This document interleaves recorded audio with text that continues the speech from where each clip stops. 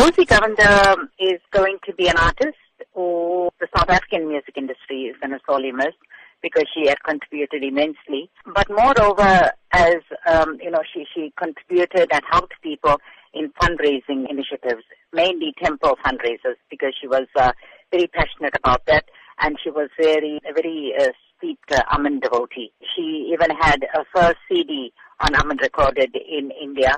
Two things that stand out for me about Rosy. First was a devotion to a work, art form, and a commitment, and contribution to all the temple fundraisers. And secondly, she was passionate about passing this art form to the younger generation. She always nurtured and mentored youngsters in this field. In terms of her work in the music industry specifically and the CDs that you say she recorded, what will you say she'll be remembered for the most?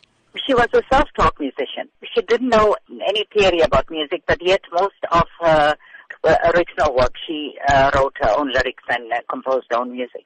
And I think that's a big accolade for an artist. What would you say younger artists, up-and-coming artists, can take from the teachings of Rosy Govender? Humility, passion and commitment to the art form. To see it as a divine art form. She also came from the magazine Barracks, and that was the area that abounded with the arts and culture, and she was a product of that community. We also grew up in the same neighborhood in Chatsworth, and she had started off at the age of 12 singing. She sang for groups like she sang with the Lakshmi Stars, she sang for Prema Entertainers, National Entertainers, and Padma Entertainers. She also accompanied a lot of our current days, like our very own Segra Naidu, Richard Naika, Ashley Christian, very versatile someone.